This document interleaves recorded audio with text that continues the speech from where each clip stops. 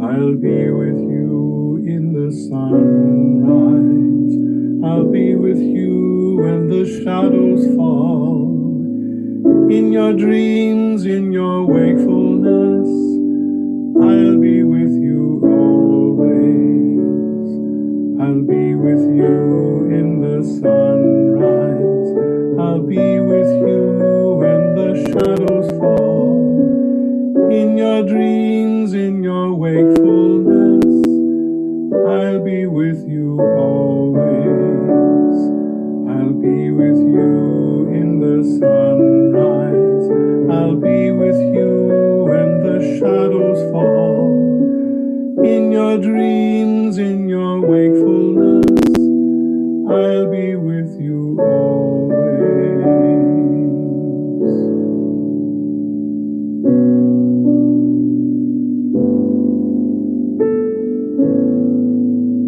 I'll be with you in the sunrise. I'll be with you when the shadows fall. In your dreams, in your wakefulness, I'll be with you always.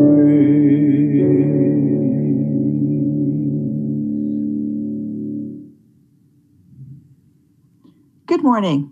I'm Karen Belita. My pronouns are she, her, hers, and I serve the Unitarian Church of Edmonton as the president of the Board of Trustees. Welcome to the Unitarian Church of Edmonton's online Zoom service. We are a liberal, multi-generational religious community. We celebrate a rich mosaic of free-thinking, spiritually questing individuals joined in common support and action. We welcome diversity, including diversity of beliefs, from divine believers to humanists, from pagans to atheists and agnostics. We believe in the compassion of the human heart, the warmth of community, the pursuit of justice, and the search of meaning in our lives. Whether you've been part of our congregation for decades or this is your first time visiting, we welcome you. Whatever the faith and traditions of your past, we welcome you. Whatever your theological stance, we welcome you. Whatever your heritage, we welcome you.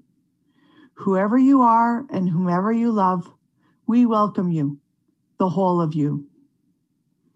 We especially welcome any visitors who might be with us today and invite you to join us for conversation in the breakout rooms once the service is ended.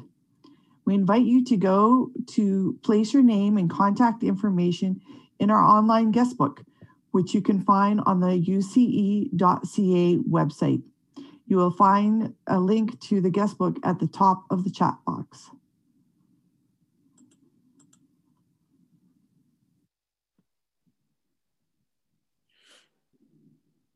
Good morning. I'm Yvonne Muro.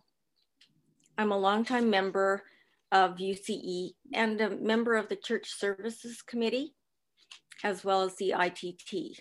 Today, I am the worship reader. We gather in gratitude today on Treaty 6 land. A treaty is an inherited responsibility and a relationship between peoples. As part of reconciling that relationship, we begin today to share with you the new Indigenous names given to Edmonton's 12 redrawn municipal wards. These names were chosen by a panel of 17 Indigenous women, the Committee of Indigenous Matriarchs, and approved by City Council in December. Today we share with you Ward 1, the Nakota Iska. It is located in West Central Edmonton, north of the Whitemud. The word Iska is Sioux and means the people. Local Sioux people are the Alexis Nakota Sioux.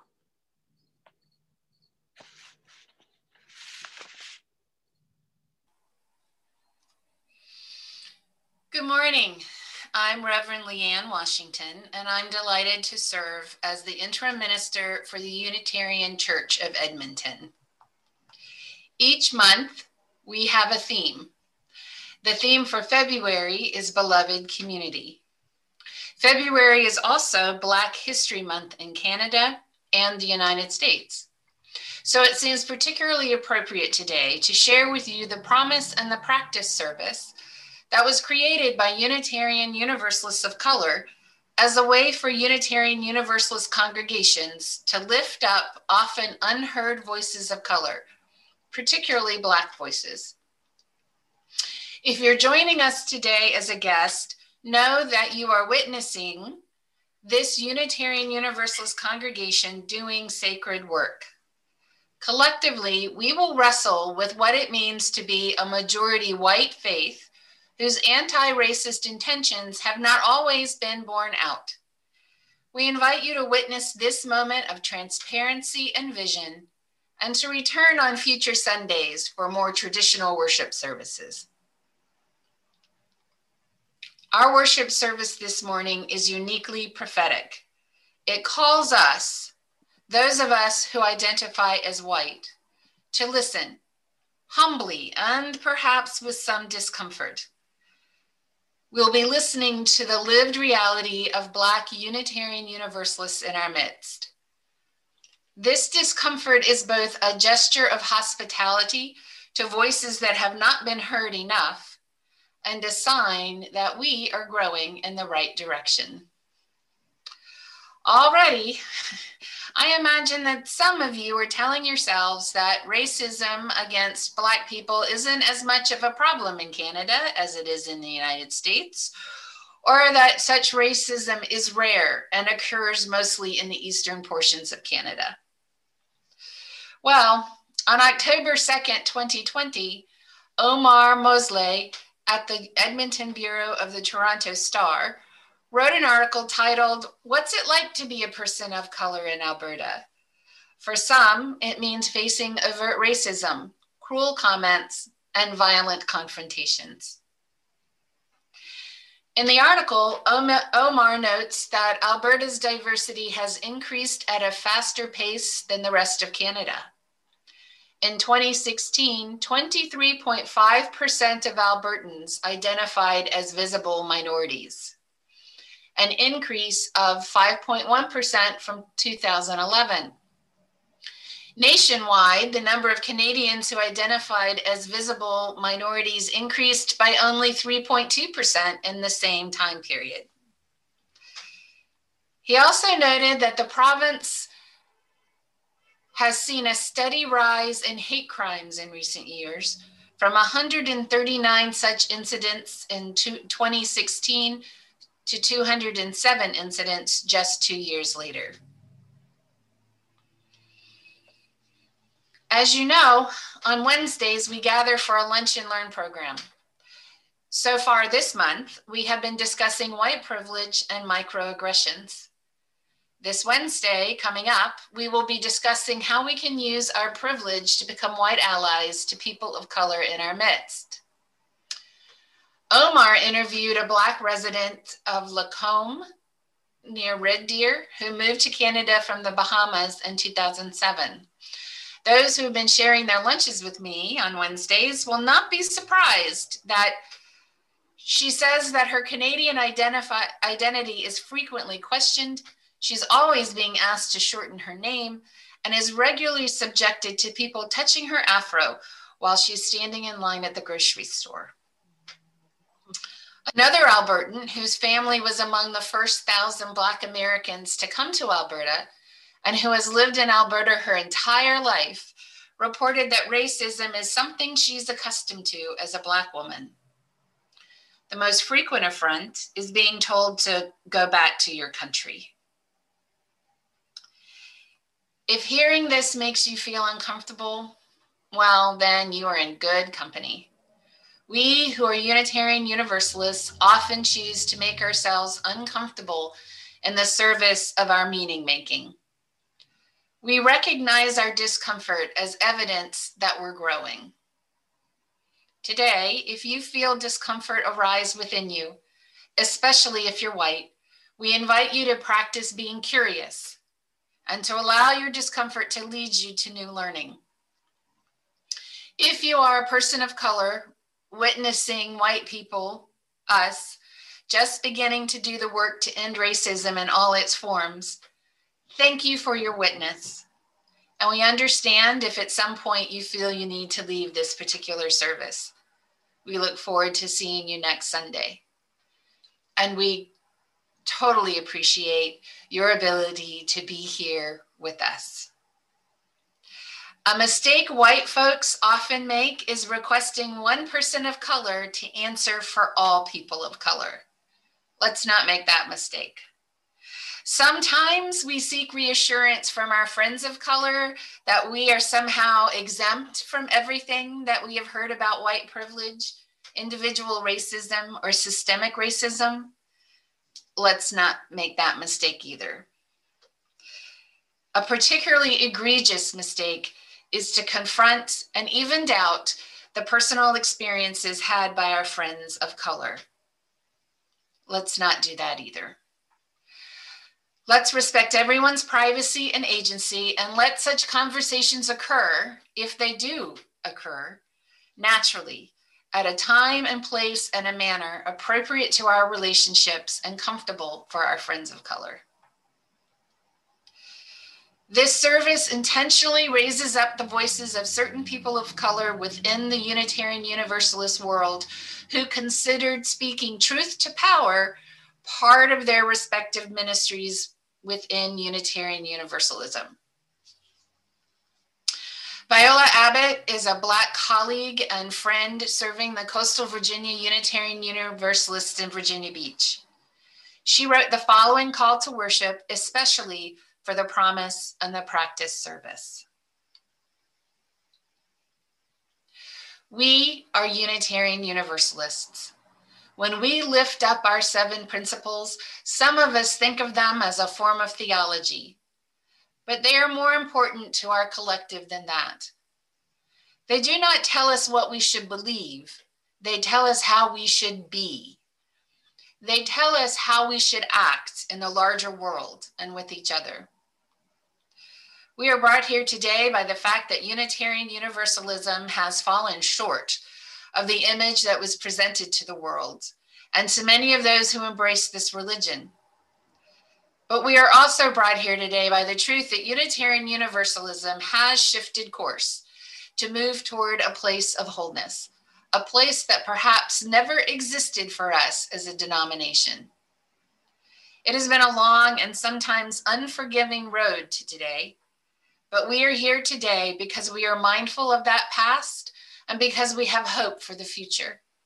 We want the practice of this faith to be a fulfilling manifestation of its promise. Open your hearts. Seek new ways of understanding. Come, let us worship together.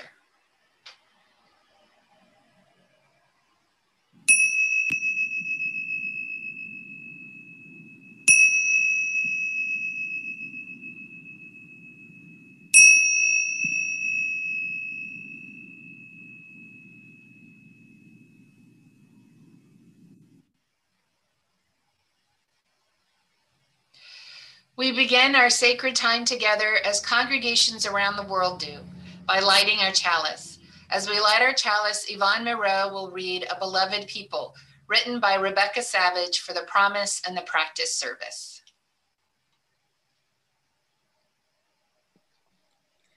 We light our flaming chalice as a beloved people, united in love and thirsting for restorative justice. May it melt away the tethers that uphold whiteness in our midst. May it spark in us a spirit of humility. May it ignite in us a radical love that transforms our energy into purposeful actions. This is a chalice of audacious hope. This chalice shines a light on our shared past, signaling our intention to listen deeply, reflect wisely, and move boldly towards our highest ideals.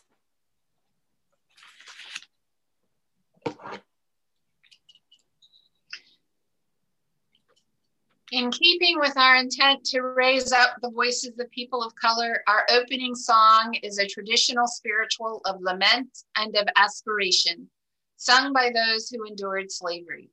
It speaks to their resistance against the slave masters' attempts to limit who they were, what they could do, who they could love, and how they could live. It speaks of hope for a better life somewhere beyond the plantation system that enslaved them. With mics muted, please join in singing hymn number 95, There is More Love Somewhere.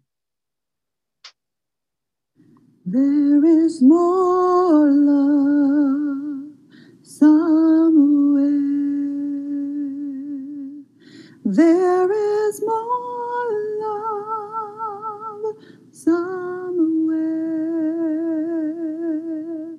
I'm gonna keep on till I find it. There is more love somewhere. There is more hope somewhere. There is more hope somewhere. I'm gonna keep on till I find it. There is more hope somewhere. There is more peace somewhere. There is more peace somewhere. I'm gonna keep on till I find it. There is more peace somewhere. There is more love somewhere. There is more love somewhere. I'm gonna keep on till I find it. There is more love somewhere.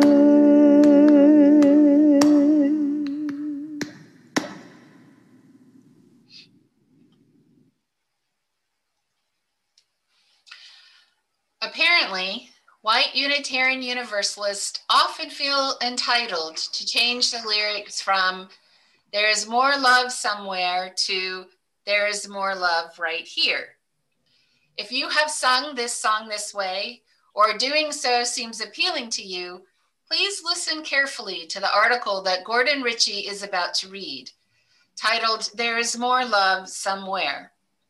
It was written by Dr. Glenn Thomas Rideout, a Black man who is also the director of music for the First Unitarian Universalist Congregation of Ann Arbor.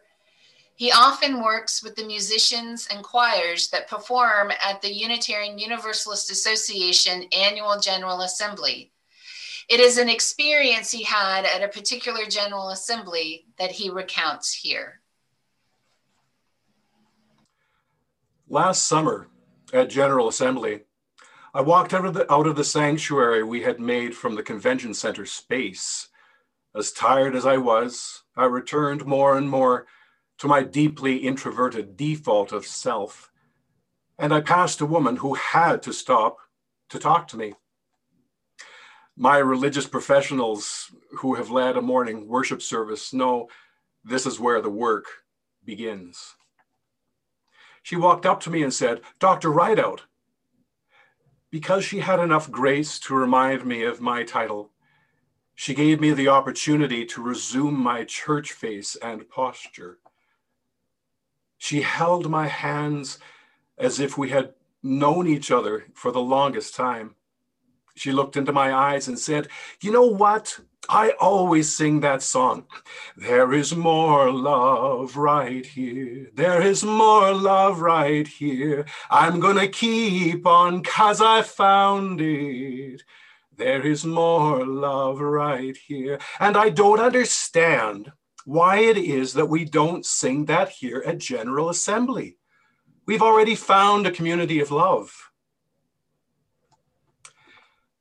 And because she had enough compassion and grace to call me Dr. Rideout, she had given me enough time and opportunity to summon up a bit of stillness from the weary remnants of my churchman's posture. She looked into my eyes and spoke and sang to me with her own truth. She asked with genuine curiosity why it is that we don't all sing the words that she had come to know. I was compelled to respond to the woman I had just met with, "Thank you for trusting me with that question." And then I explained to her why I thought it was necessary, particularly with the music of people of color, that we enter and examine these songs with more curiosity than colonization. I thanked her, and I explained that for those of us who live with the privilege of knowing love, it can be difficult to understand the perspective of one who lives without such a privilege. I explained that it can be difficult to understand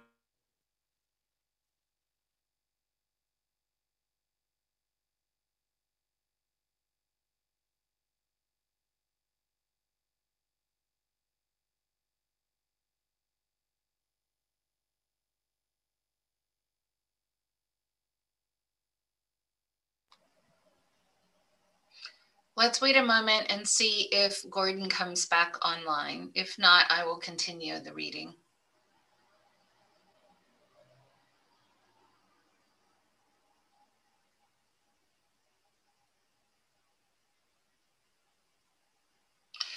I thanked her, and I explained that for those of us who live with the privilege of knowing love, it can be difficult to understand the perspective of one who lives without such a privilege. I explained that it can be difficult to understand the lived experience of those who have trouble finding the evidence of love in their immediate vicinity, in their church, in their neighborhood, in their city, in their nation, even in their planet. I thanked her, and I explained that for some who don't share the privilege of perceiving love right here, moving toward that idea of privilege had become a vital practice of Black faith. I offered that if we, as a spiritual community of Unitarian Universalists, populated by well-meaning people, are to mean anything to the lives and the deaths of people of color, we must begin by learning, not squelching, the forms of expression that arise from these living perspectives. And she said, "Thank you. I've never heard it expressed that way. I've never understood it that way. And I will never sing it that same way again." When we inhabit the music, the forms of expression of people who lived their lives along the margins of notice, we must notice that we have entered into holy ground, a sacred space of learning, a sacred space of relationship.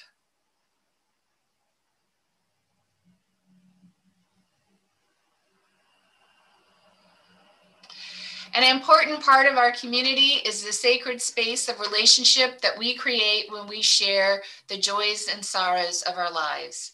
If you have a personally significant joy or sorrow, please type it into the chat window at the bottom of the screen where we will be able to see it.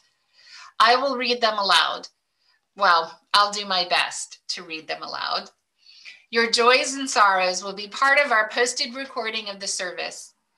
If you would not like to have your joy or sorrow available to the public, then indicate that in the chat with the prefix private, and then your joy or sorrow.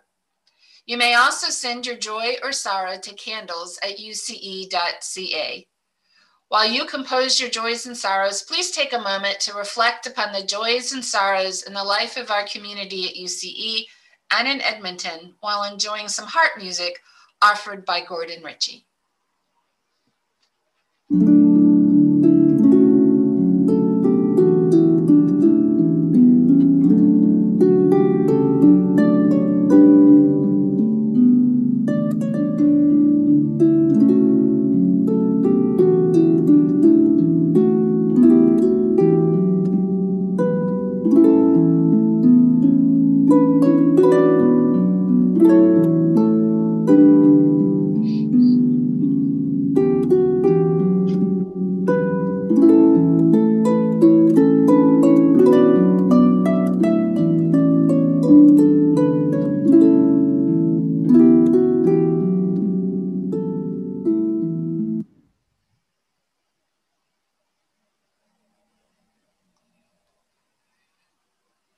Yvonne lights a candle of concern for her sister Amy, who's been in the hospital. Maria lights a candle of concern because work has been slow, but slow enough since the holidays that she's actually going to look into whether she qualifies for EI. Jane lights a candle of concern for a friend whose dog is dying.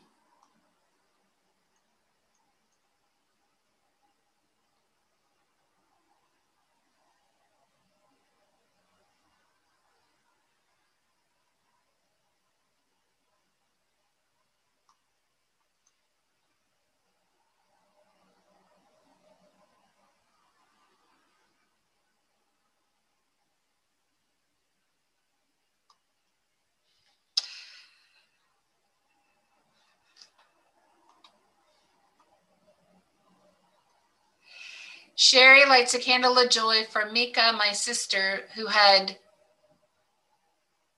Remy Thatcher Ennis, born yesterday at 9:30 a.m. Congratulations. To Yvonne for the courage, Yvonne lights a candle of appreciation for the courage and insight to know her fight, or her part in the fight for racial equality. And Lynn lights a candle of appreciation for all of the caring acts and messages that she has been receiving as she recovers from surgery.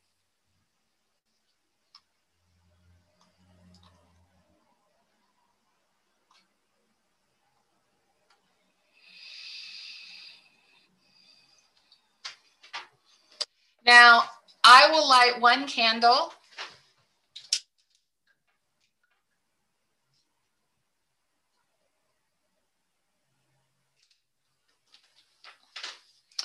for all the unspoken joys and sorrows held within the sanctuary of our hearts, and also for all those who have yet to find a spiritual home where they can share their joys and sorrows. Now that we have lit our candles of connection, I invite you to enjoy a moment of reflection as you listen to some meditative drumming offered by an anonymous musician.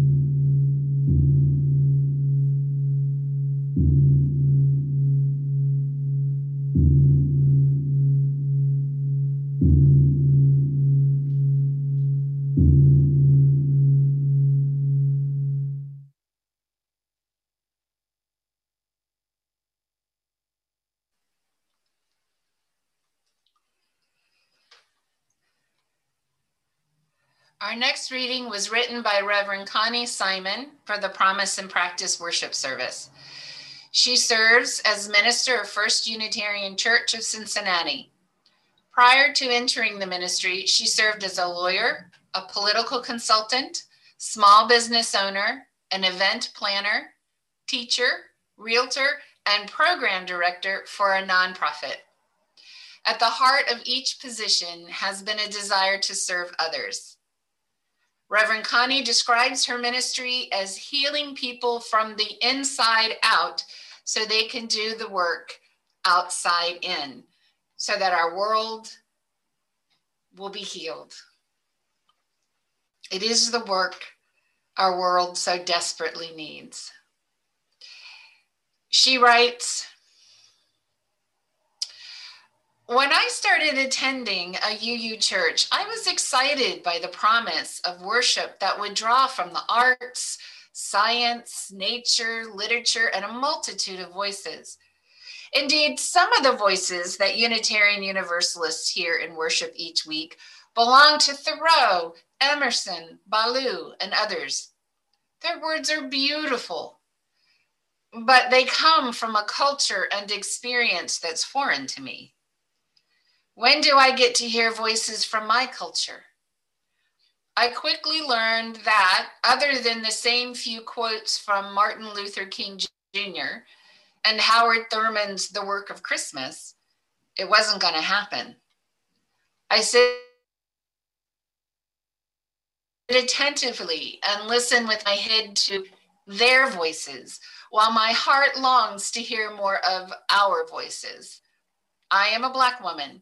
When I look around on Sunday morning, I don't see many people who look like me.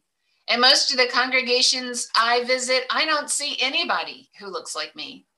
So I guess I shouldn't be surprised that I don't hear voices of people who share my experience.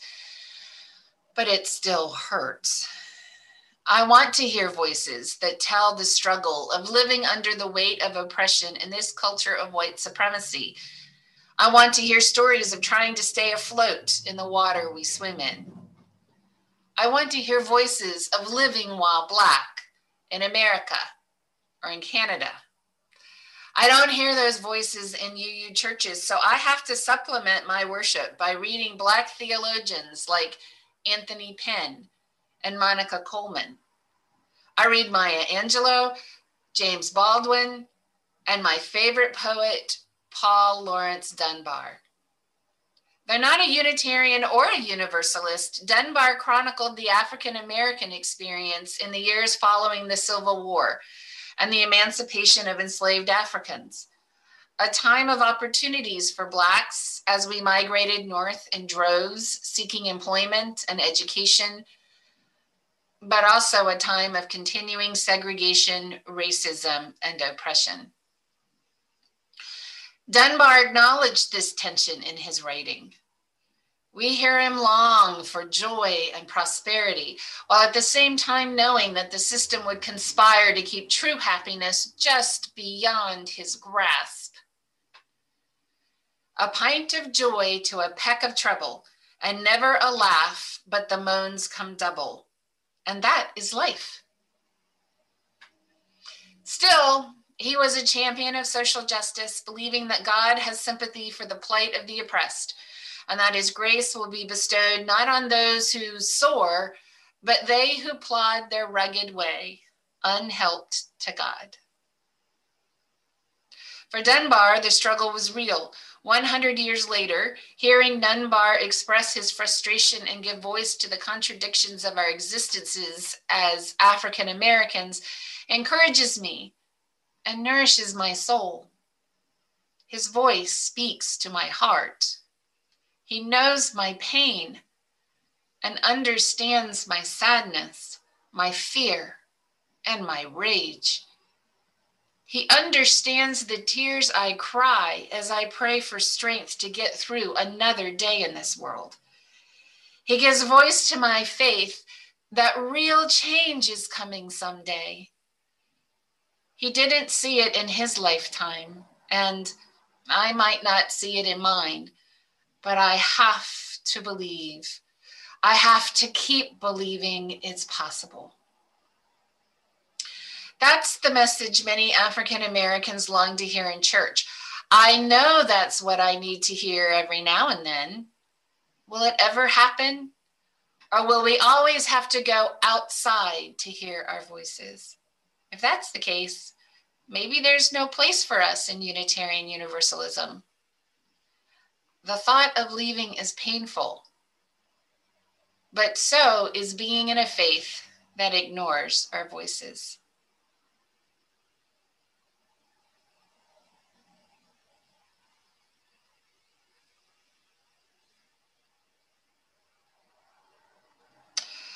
Within Unitarian Universalism, every voice should be heard and every spiritual experience should be honored. Please enjoy this youthful rendition of an African American spiritual sung during slavery as a prayer of personal validation and hope for freedom and justice. Hymn number 1040, Hush. Oh, hush. Oh, Lord. You know, somebody's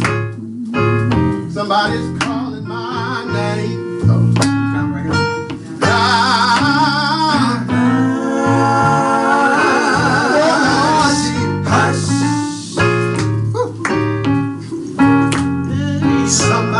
Somebody's calling my name.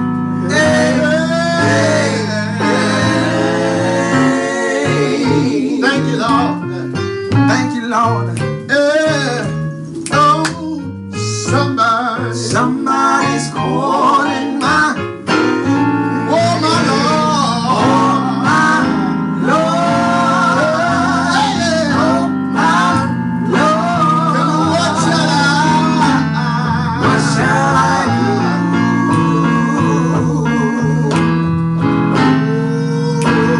They saying something like Jesus. Sounds like Jesus. In my lonely hour, I know Jesus calling me. Somebody's calling my name. Sounds like Jesus. There can't be nobody else, y'all. Somebody's calling my name. Hey, hey,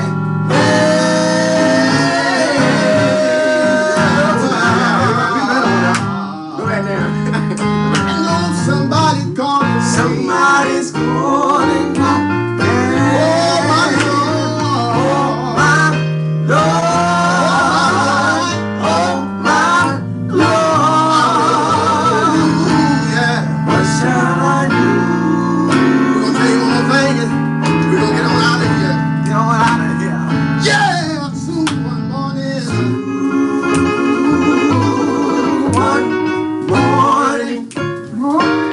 Death come creeping in my room. Comes creeping in my room. But it'll be alright. Lord, soon. One morning, old man death come creeping in my room. Comes creeping in my room. Yeah.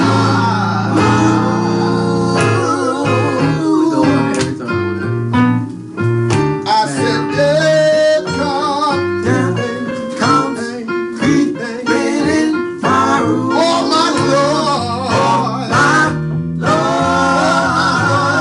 Oh, my. Can we sing? Oh, my Lord. Don't worry about me. Oh, my Lord. I'll be alright. Oh, my Lord. Oh, my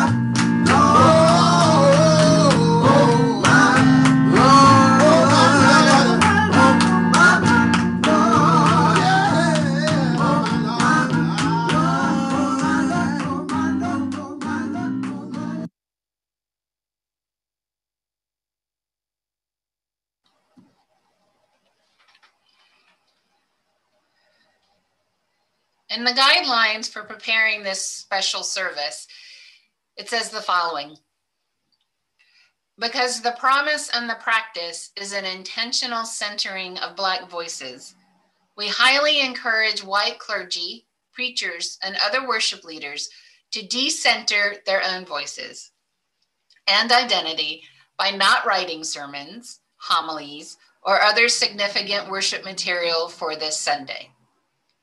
Instead, those who prepared the guidelines offered several options for materials written by Black colleagues. I have chosen to share with you a homily written by Rayla Baldwin Matson. Ms. Matson serves as the Director of Religious Education for the Unitarian Society of Hartford in Connecticut. Outside of congregational life, she's raising her 3 beautiful children as a single mom. She tells us, the summer of 2016 began as an exciting one for me. I was finally going to a beloved Unitarian Universalist conference and retreat center. I'd heard many wonderful stories about it, and I couldn't wait to bring my 3 children with me. On the drive there, I felt excited about spending a full week in an entirely UU space. After all, it was my UU community that so lovingly embraced me after a very painful divorce and several painful years of church shopping. I needed this week. I needed this healing. As UUs descended on the camp and found their rooms, I began to introduce myself to others and thought I noticed them offering me a cursory hello before making a quick getaway. Maybe, I thought, it was hard for people to speak to me because I had my 1-year-old in tow. Maybe they were eager to reconnect to old friends. There was one other Black woman at the camp who I had noticed. I was thankful we both signed up for the same program. I asked her, was it just me, or did she too feel a distinct coldness from the others? I wanted to make sure that I was not being paranoid. But unsettling things continued to happen. There was an issue with my daughter in childcare. They felt she was a problem and difficult in comparison with the other children. Although a very kind person noted that she couldn't understand how my child was deemed a problem when she was doing the same things all the other children were doing. Then a Black child, the same age as my son, 12 years old, came crying to me one night. He was being bullied, but he wasn't being heard because the adults around him insisted that they knew that girl and she would never say those things. The child trusted me as a Black mother. He trusted that I was the only person at the camp who would listen and believe him. I brought the matter out in the open. The typical excuses followed, like, the boy misunderstood what she meant, and he was just being too sensitive, and, oh, it was just in fun, and nothing was really meant by her comments. I tuned those excuses out, and I spent a lot of time alone that week. When my daughter and I walked around the conference center, I saw reminders of racism everywhere, from the statues and memorials to the paintings on the walls. It was everywhere. It was clear as day. Your kind are not welcome here. I would end my strolls by going to the dining hall, only to find there was no table for me. Not because there weren't empty chairs, but because I was told that there was no room at the table for me and my toddler. The empty seats were for other people, I was told, and they couldn't make room for me. The pattern became so distressing that on most days I considered not eating, but I couldn't let my child starve. If my new friend was there, she always made room for me. And there were the kids. After the incident with the young Black boy, the kids came to me quite a bit to mediate things going on between them.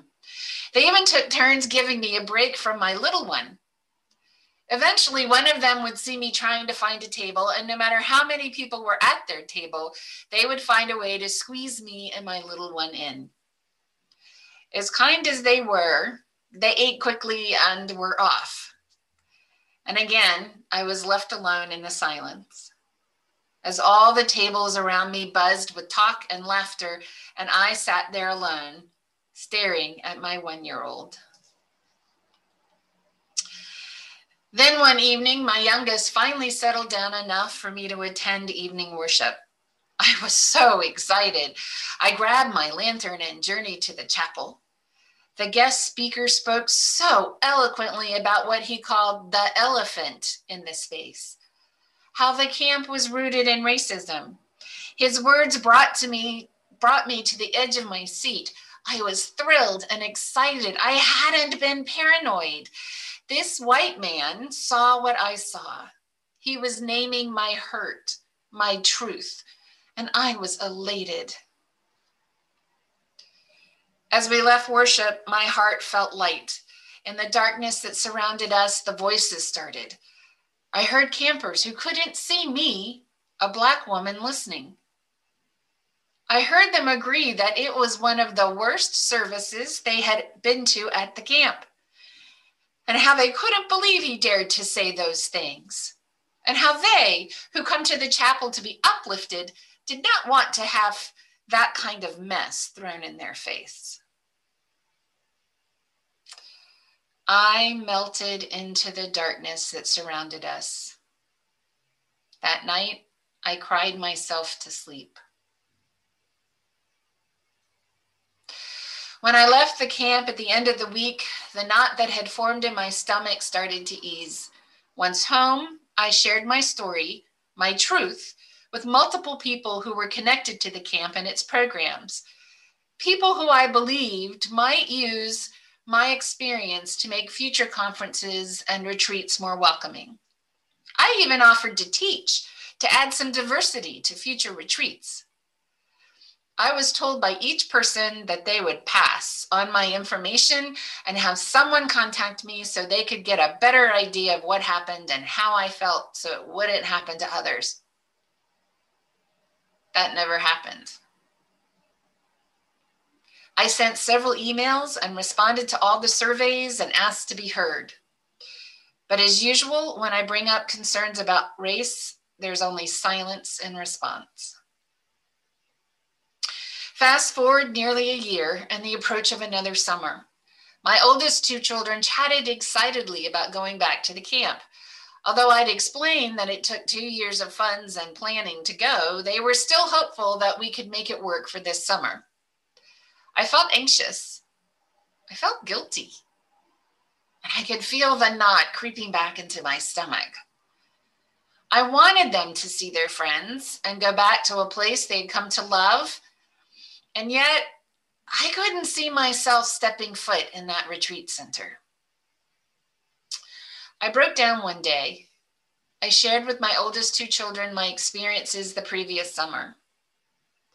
Their father is white, and at times I choose not to tell them things that I feel would cast a negative light on white people, as to not give them negative feelings toward their family or be torn about their own genetic makeup. But I could be silent no more. And as I shared with them my experiences and my time at the camp, they sat there, not saying a word, but staring at me with silent tears rolling down their cheeks. They asked me why I hadn't said anything during our week at the camp. Why hadn't I shared with them sooner? Like a lot of parents, I answered that I wanted to protect them and not give a negative light to such an enriching experience that they had had.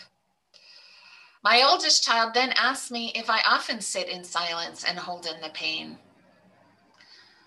I answered him truthfully. I answered with a yes.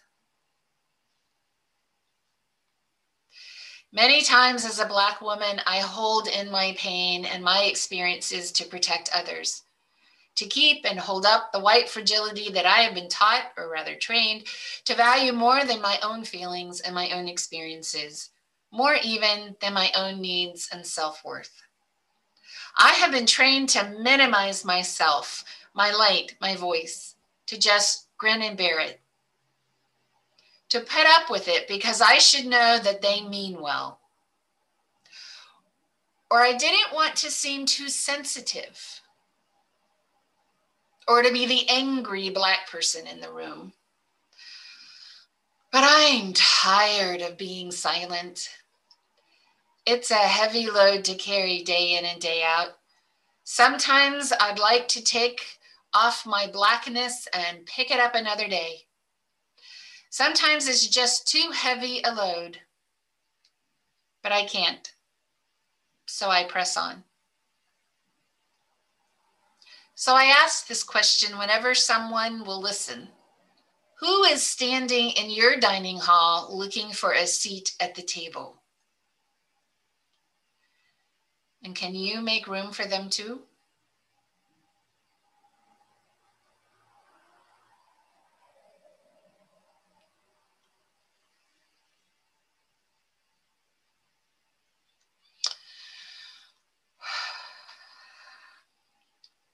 While written in the 20th century, our next song was written in the style of other much earlier spirituals. It affirms the individual worth of oppressed people everywhere and under many different circumstances. With mics muted, please join in singing hymn number 1007, There's a River Flowing in My Soul.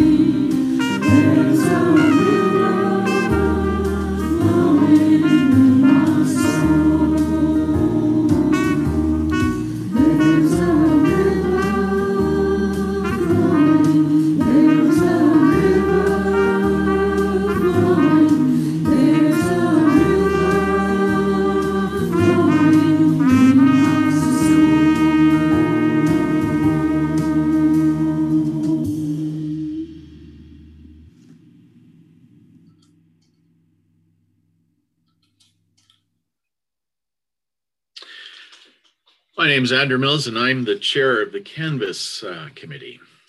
Generosity is a spiritual practice, one that enlarges the heart and lightens the spirit. For no matter how much or how little we have, in the sharing of it, both the one who gives and the one who receives are blessed. We are a self-governing and self-supporting community.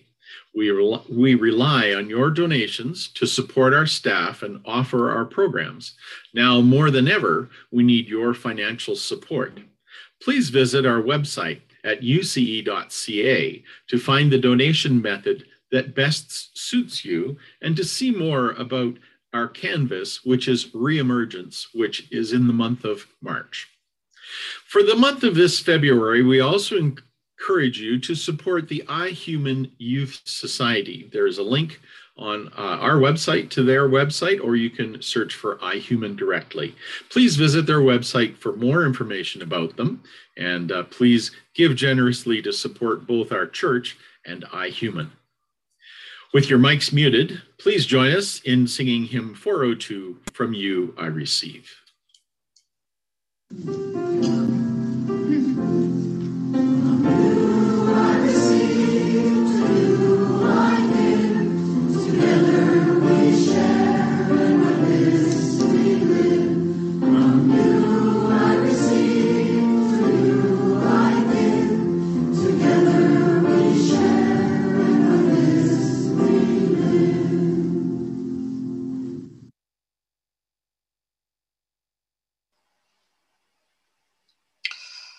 Before we bring our time together to a close, I'd like to recognize and thank those who have made this time together possible. Our host and greeter, Susan Rutan, our slide creator and slide runner, Andrew Mills, our board member, Karen Belita, our reader, Yvonne Moreau, our breakout rooms, Jan McMillan, our service recorder, Karen Belita. I also want to thank you who have stayed with us and have opened your hearts and minds to the experiences and perspectives of some of our Unitarian Universalist siblings of color. Being able to hear the voices of our siblings of color enables us to begin the often long and slow work of rooting out individual acts of racism and dismantling systemic racism, which privileges white people over people of color. As we close our time together, I share with you a benediction written by Reverend Kimberly Quinn Johnson for use in the Promise and the Practice service. Reverend Johnson is the minister of the Unitarian Universalist Congregation of the South Fork. Among her specialties are anti-racism and youth ministry. Please pay heed to how she empowers us and believes in us. We are the ones we have been waiting for. We are not perfect, but we are perfectly fitted for this day. We are not without fault, but we can be honest to face our past as we chart a new future. We are the ones we have been waiting for. May we be bold and courageous to chart that new future. May we have faith in a future that is not known. We are the ones we have been waiting for.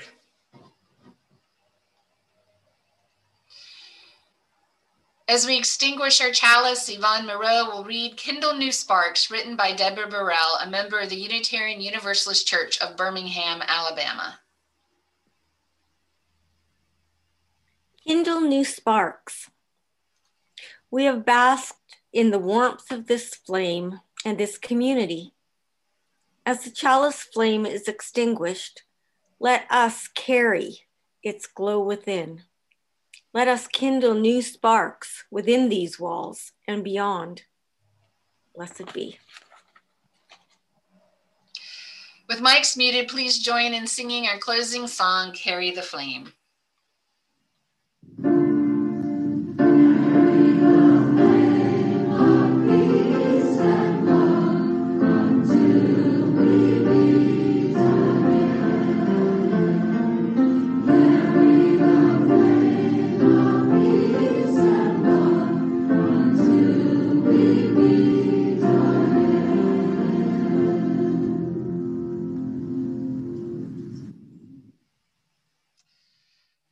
This concludes our worship service this morning. Now is the time to take a short comfort break, get a cup of coffee, and watch our weekly announcements as they slide by. Jan, would you like to say something about the sing-along?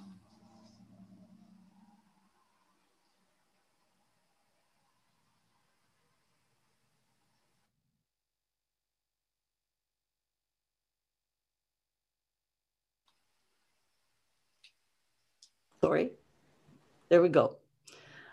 I invite all of you to register for a special Edmonton sing along this afternoon with Unitarian song leaders from Victoria, Kathy Baker and Dick Jackson.